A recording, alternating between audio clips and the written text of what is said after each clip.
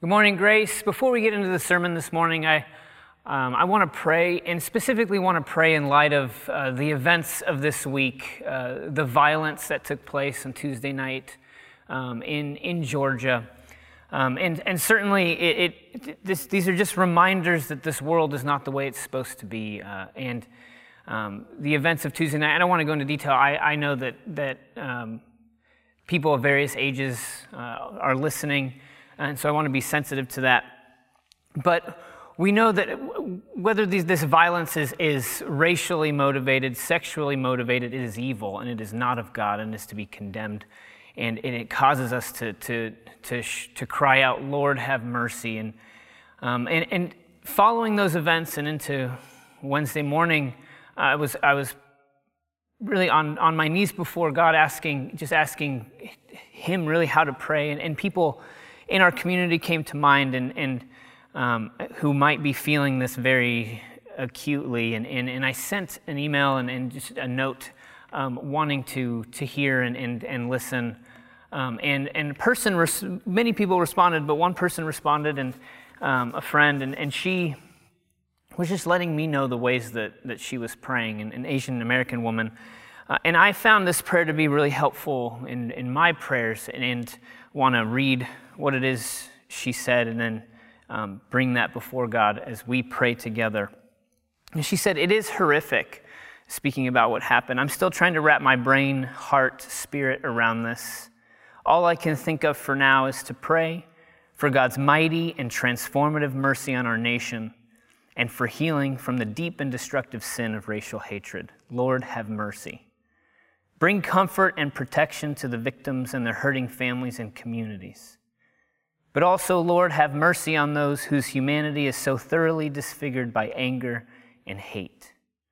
Root out this evil and blot it out with the light of your love and perfect justice." So with that, God, we do ask, we implore, we beg that you would have mercy, that your mighty and transformative mercy, that it would bring our nation, that it would bring healing to our nation from the deep and destructive sin of racial hatred.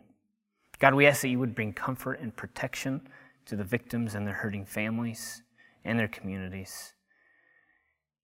Lord, we pray that you'd have mercy on those whose humanity is disfigured by anger and hate. God, we ask that you, by your power, root out this evil and blot it out with the light of your love and perfect justice. God, we cry out to you because you are a God who hears, and we know that when you are a God who hears and listens, that you are a God who acts. And so, God, in response to this destruction, in response to this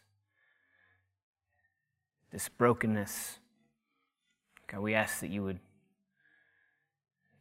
bring your light of perfect love and justice, that you would show your mercy. God, that you'd help us to be a community of people who bear witness to your love, to your mercy, and to your justice. It's in Jesus' name we pray. Amen. So this is our final week in the book of Ecclesiastes. And I hope that God has been at work in your life as he has been in mine through this unique book. And I'd actually love to hear some of the ways that you feel like God has been revealing himself, challenging you, teaching you, shepherding you as we've been going through Ecclesiastes, and what you've taken up even in your own reading in terms of what you've been thinking about as you read through Ecclesiastes, or the conversations that perhaps the book and the complexities of the book, like that what that does for your conversations and the things that you discuss perhaps with others, and even in your life with God. Like, what are some of the things that you feel like God has been revealing to you and teaching you through this time? I want to hear those. I think we as a community would love to hear those. And so you can share them with me. You could email me, dlong@gracelb.org. If you don't want to share them with me, fine. But I would love for you to share it with others. I just think that's good for us to hear the ways that God is speaking to us as a community. So we've been on a journey in the book of Ecclesiastes with the teacher as he dismantles all of the various ways that we search for meaning in our lives under the sun, whether through pleasure, whether through work, whether through the ways that we understand and interact with God. The teacher is constantly deconstructing and undermining those ways that perhaps we weren't even aware of how we hold on and grasp for a certain type of meaning. And what the teacher, of course, is doing is wanting to remind us that we cannot control or master this life. We cannot master God, and we cannot master the way of the world. And of course, we know that this is so clear because the teacher is constantly reminding us, holding over us this specter of death, that this becomes the picture of our inability to control and to master. And so then what the teacher then shows us through this book is, so what is left then to do is to receive the portion that God has given to us in our time and in our work and even in our interactions and understanding with God. And again, that refrain to eat, to drink, and to be merry, for this is the gift that God has given us. And again, it's not only a gift that God gives to us, but he also gives us the gift of being able to enjoy the gift. That these are opportunities that God has given to us in our life under the sun.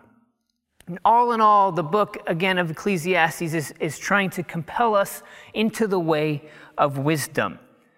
That wisdom contains and means wrestling with all of these various things, means asking these hard questions, means recognizing that we cannot control or master life. The wisdom is wanting to reveal to us what the good life is and also what a wise way of living within that good life looks like. And again, this is a countercultural message. The Ecclesiastes is countercultural because so many of the things that it's deconstructing and dismantling are all of the ways that we have sought in our lives to control, to make meaning, and it's wanting to detach, pull us away. I think I described last week that the book of Ecclesiastes is something like a bath, wanting to wash us clean of the various ways that we seek to live life on our own terms. So as I've been going through Ecclesiastes, as we've been going through Ecclesiastes, it's been my prayer that God would help me have the ears to hear the wisdom that's offered and to live in light of that wisdom. So this morning we're ending our series. We're looking at the final chapter of Ecclesiastes, Ecclesiastes 12, and the final passage. And I want to consider the ways that this book is offering to us a reminder, a caution, and then a recentering. I believe this passage at the end is offering us a reminder, a caution, and a recentering.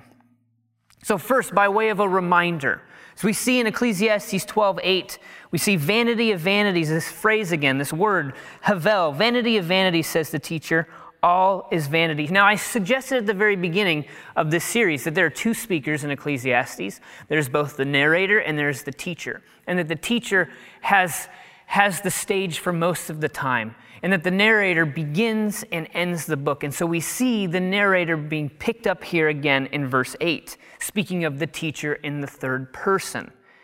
And so the teacher, the narrator, like he did at the beginning of the book, summarizes everything we've just heard. So in Ecclesiastes chapter 1, verses 1 through 11, we see the narrator's summary of what we will hear. Vanity of vanities, all is vanity. Again, this havel, this idea of absurdity or life being an enigma. And that's the summary of what we're going to hear from the teacher. And then the narrator picks it up again in precisely the same terms. Verse 8, vanity of vanities, says the teacher, all is vanity. And so this is a reminder, again, that we've been pulled into this conversation, to this journey, to this ongoing dialogue of the teacher, of the narrator, as we think about this life and even life with God within this life. And as I suggested at the beginning, to pay attention to your responses, your interactions with the text and what it's revealing within you.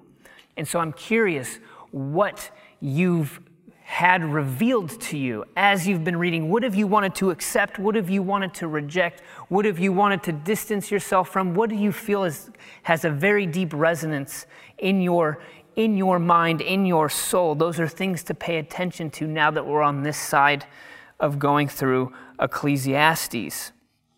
So now we're a part where we're seeing the narrator then poke his head back into the conversation and to really speak to his son and to tell his son the things to glean from this teacher. And so we see verse 9, besides being wise, the teacher also taught the people knowledge, weighing and studying and arranging many proverbs. The teacher sought to find pleasing words, and he wrote words of truth plainly.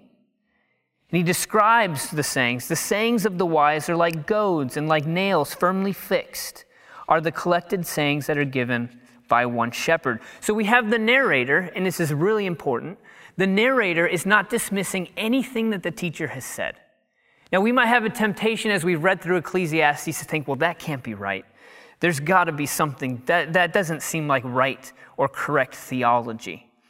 But the narrator does not poke his head in here at the end to correct the teacher, but rather to suggest that what we have heard is in some way somehow connected to wisdom.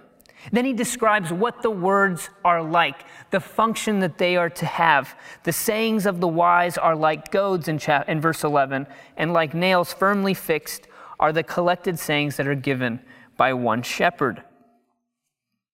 So what is this saying? The wise words are like goads. Well, goads are think of spurs. Like if somebody is riding a horse and there are spurs that they hit into the sides of the horse to get the horse to go, that is a goad. If something is fixed on the end of a staff to prod sheep to get them moving, there's this sense in which that the words of the teacher are to compel us, are to shock us, are in a way to wake us up and to get us moving in a direction, moving toward wisdom. Now, as I think about this picture, as I think about these words of the teacher and how I'm to think about them, as the narrator suggests, I realize that one of the things Ecclesiastes does is it wakes me up. It wakes me up from just this assumption that I live with all the time, that this is my life and everybody else is just living in it. That this life is mine. People just are kind of actors in my story. Ecclesiastes is constantly dismantling and deconstructing that idea. And I need to be awakened from that false reality that is so easy to get caught up in, to live into. Instead of thinking about what does my life look like in relation to who God has revealed himself to be, I start with the assumption that I am the beginning and the end. And it is from there that I then move toward living my life and making the decisions that I make. And these wise words of the teacher are like goads waking me up out of that, like a splash of cold water on my face, pulling me out of that malaise or that stupor that is so easy to live in, that our culture that we often live in. And sometimes this might look like this being woken up, as we've seen the teacher do, is a real undermining of just our approach to life. What do you mean that our work it doesn't matter as much as I thought it did? What do you mean that these crises of faith are in some ways to propel us and compel us into perhaps deeper trust in God? We need to be woken up often out of our usual streams that we live in, that we seem to flow in, to find a better, more full way, a wise way of living and approaching the good life. The narrator here is reminding us that these are the ways that the words of the teacher function. This is what it's calling us to do. This is the reminder that the narrator is giving to us of how we're to understand what has been said. But then the narrator also offers us a caution, offers his son a caution. Verse 12, of anything beyond these, my child, beware. Of making many books there is no end, and much study is a weariness of the flesh. See, although the narrator affirms what the teacher has said, there is a caution. Now, this isn't like an anti-intellectualism thing going on here, but it's actually a heavy dose of realism. And the narrator wants his child to grasp this. In effect, he's saying, in this life under the sun, there are so many questions that one can ask. So many questions one can ask about the complexities, about the absurdities, about the enigmas of life. There are so many questions. Of those questions, there are no end. We might ask why things are the way that they are, or why people do the things that they do, or why is it that we work so hard for this if we are only going to die, and that we will not be remembered, and then the generation after us will profit from what we do. I mean, all of these questions that we can be plagued with, these real deep existential questions that we've no doubt felt at different times. And it certainly, as I think about it, different generations have felt these more strongly than others, and for various reasons. And what the narrator is wanting to remind the child of is to not pursue the project beyond what the teacher has already done. So much of the deconstruction work, so much of the questioning, so much of the wrestling and the struggling has been done by the teacher. The questions have already been raised, and we see that there are very few little answers to them. And so I'm going to caution you, the narrator is saying to his child, to continue that project. Because to assume that one can see completely and understand completely all that there is by just viewing this life under the sun will lead to despair. It will lead to a sense of weariness.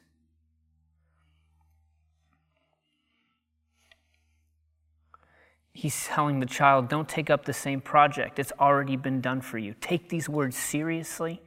Take these wrestlings and these struggles seriously. Let them be a balm to you. Let them make you aware of your own experience. Let them validate how you are actually thinking about life. But to assume that you can get any further than the teacher in your questioning or in your wrestling is a fool's errand. It is a weariness of the flesh. And I find this really humbling. I find this really humbling here as a person in 2021 who has access to so much information. I can know so much about so many things right away. It's in the palm of my hand. It's in the palm of your hand. And we think that we have the power and the opportunity to know and to understand completely and wholly how everything's supposed to work. And so we try and we grasp. And again, it's this knowledge, this understanding is another form of control, another form of attempting to master our own fates, our own lives. And the narrator is telling the child, not only listen to the teacher's words, but look at where it has gotten him. There's an exhausting, despairing sort of sense about these questions because the answers don't seem readily available. And there doesn't even seem to be any guarantee that there are answers to some of the deepest questions that we might be wrestling with or asking. That is humbling. Okay, so if that's true, then what next? And this is where I think the the narrator offers a recentering. So again, we see a reminder of how to think and understand the words of the teachers. And then we're offered a caution not to go beyond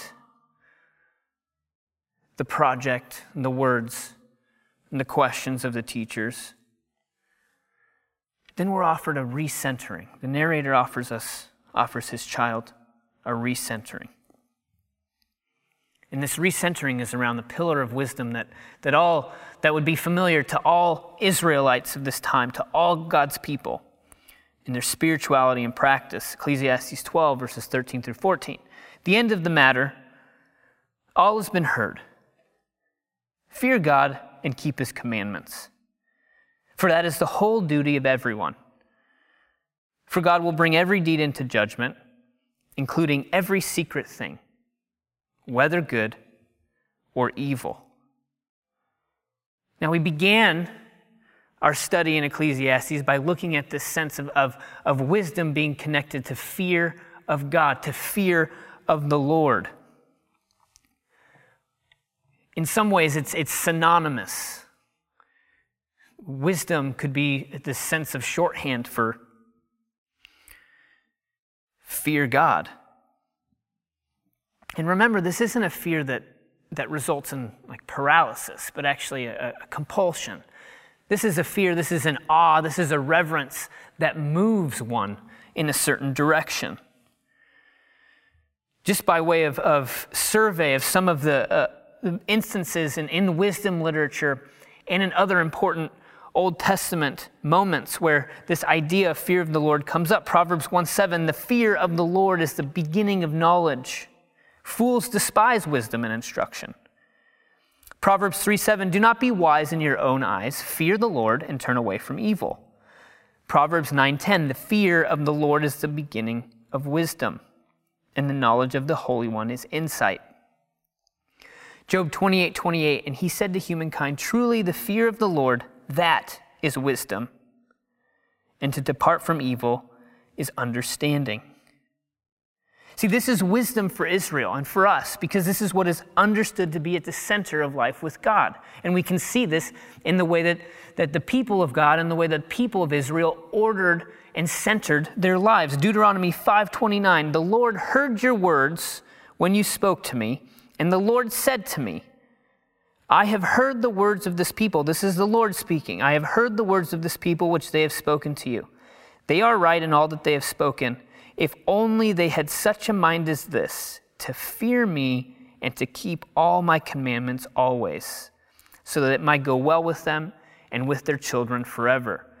Deuteronomy 6, verses 1 through 3. Now this is the commandment, the statutes, and the ordinances that the Lord your God charged me to teach you to observe in the land that you are about to cross and occupy, so that you and your children and your children's children may fear the Lord your God all the days of your life, and keep all his decrees and his commandments that I am commanding you, so that your days may be long.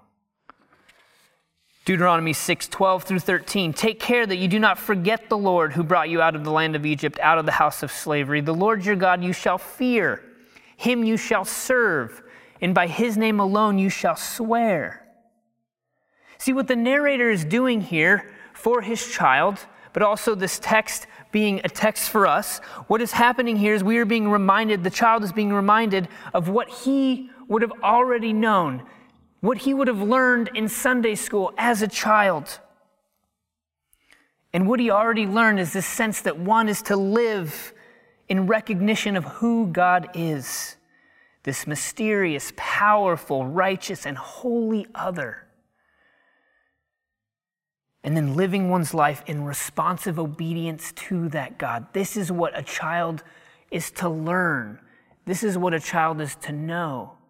In so many ways, the narrator is wanting to recenter this child around that part of what it means to be God's people, to live life with God.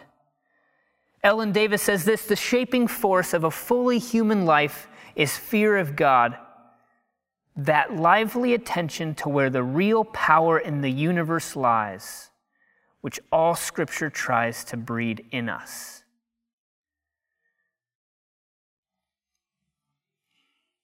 See, it's really fascinating here in this moment. The narrator lets the words of the teacher have merit. We've seen that. He does not demean. He does not try to correct. He lets them have weight, and he lets them there, and he instructs us. He instructs the child of how to hear them. So there's an affirmation of the complexities and the absurdities and the difficulties and the confusions and the disorientation and the frustrations and the anger. There's an affirmation of those things by letting the teacher's words have merit. But then there's also this sense in which the narrator is telling the child, yes, all of that is true. But fear God anyway and obey.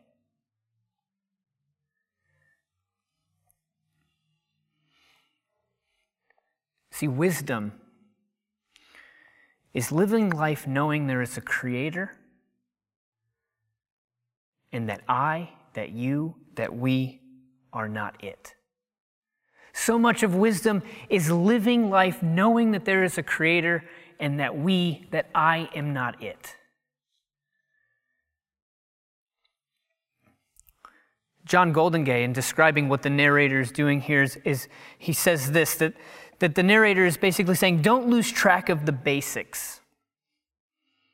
Be in awe of God and express that commitment by doing what God says. See, part of the hard pill to swallow here at the end of Ecclesiastes is that the narrator seems to suggest that the son isn't to live in awe of God because it makes sense, but is actually called to live in awe of God even when it does not. And I suppose that's the question before us, before me. When I recognize the futility in all the ways that I try to make meaning out of my life, when I'm stripped of everything, the question is, will I still follow? See, so much of the biblical witness suggests that a necessary condition to following in the way of God is to be continually confronted with what we need to let go of in order that we might follow more faithfully and in an unhindered way. See, the Bible calls this process repentance, a continual turning away from ourselves and toward God. Turning away from our own pursuit of the good life, back to letting God define what that good life is and to show us what living in that good life looks like. I can't help but think of that important moment in Matthew 4, and I'm sure that you remember it. Jesus proclaims, repent, for the kingdom of heaven is near. This idea of repentance. Remember, stop, turn. Everything you thought you knew about the world, you need to reconsider it. You need to rethink it. You're about to be recentered. Right after Jesus makes that proclamation, we see Jesus call his disciples, Simon Peter, Andrew, James, and John. And he says to them, come, follow me. And then we see the disciples immediately, we're told in the text, they leave their nets, their boat, and their father to follow Jesus. They're leaving so much of what gives their life meaning to follow after this one who invites them into life with him. They're leaving behind all that defined them, all that gave them their identity, that they might follow Jesus and let Jesus be the one to give their life meaning, to let Jesus be the one to show them who they really are, to offer them their true identity. This is the example of the disciple of following Jesus, that letting go, that turning away, that when Jesus says, follow me, we respond in obedience. Now, I think some of what Ecclesiastes is seeking to do is to help us look honestly at what our nets, our boats might be. The things that we find our meaning in our identity and that we need to let go of in order that we might follow faithfully into the call of Jesus, of follow me. Ecclesiastes is constantly revealing the ways in which we might need to repent, things that we might need to let go of. so that we might let Jesus lead us and shepherd us. See, for us as Christians, fearing God and obeying his commandments cannot be detached from Jesus Christ. To be in awe of God is to be in awe of what he has done in the person of Jesus, establishing his lordship over all. Jesus Christ is Lord. That is the primary confession of the Christian. That is what has been revealed through Christ's life, death, and resurrection. He, Jesus, is our Lord. To obey is to follow after him and let him lead and guide us moment by moment, revealing to us his kingdom and the new way of life that kingdom demands. John 14:15 says this, "If you love me, you will keep my commandments." Like the disciples, like the Son, to whom the narrator is instructing at the end of Ecclesiastes, we can't always be sure where this is going to lead. We hear the words of Jesus, "Follow me," and we follow, and we don't know always where it will take us. In fact, we suppose we do know well where it will take us, and we're about to be there in Holy Week, to cross and to resurrection. But on the way, and ultimately to cross and resurrection, we aren't always sure or certain of what that means in the particulars of our life. But it involves difficulty, often involves sacrifice. It involves looking honestly about our self-interested ways. It involves repentance. It involves tears. It involves letting go. It involves being open continually to the reforming and shaping work of God in our lives.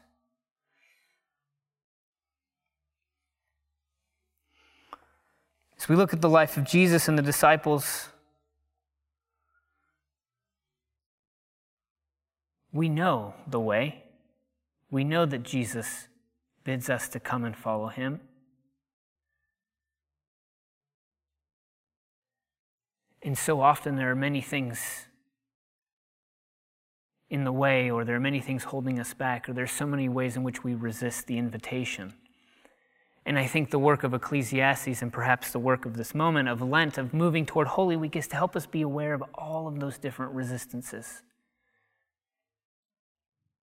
and to open our lives up so that we might be people who follow faithfully to the way of Jesus. So what does this look like? I have a friend who and she hasn't described this as a spiritual practice, and she's brought this up in our small group, but she says that she doesn't know about a lot of things, and she has a lot of doubts, but one thing she knows that she's being called to do is to just show up. And that's kind of her mantra, just show up.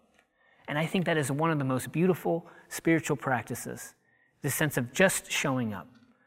Christ says, "Come follow me," show up. You get in the way of that following. You get in the way of the stream of Christ. And I think that there's a sense in which Jesus is calling us into that way, and Ecclesiastes might be revealing the ways that we resist, or the things that we're holding on to that keep us from just showing up. And the question before us as Christ calls us to come follow him is, do we trust? Do we trust that Jesus and his way is best? Do we trust the Good Shepherd? Do we trust that the good life that he is going to present to us, offer to us, and show us, that is really, in fact, the best? Despite when everything about life seems to suggest otherwise, can we entrust ourselves to God? Now, I'd like to read, to close, Psalm 23.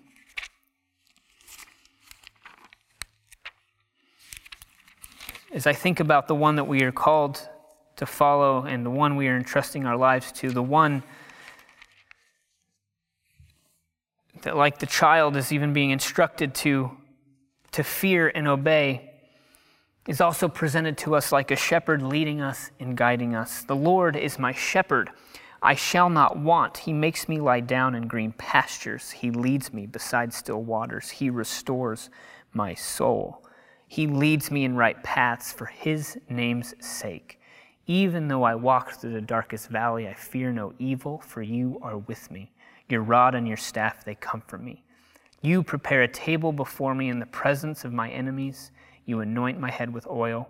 My cup overflows.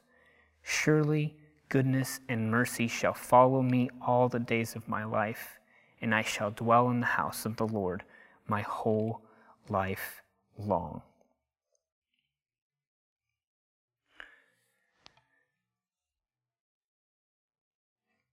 That is the shepherd that is leading us and guiding us. May we be people who entrust our lives into the hands of that good shepherd. Thanks be to God.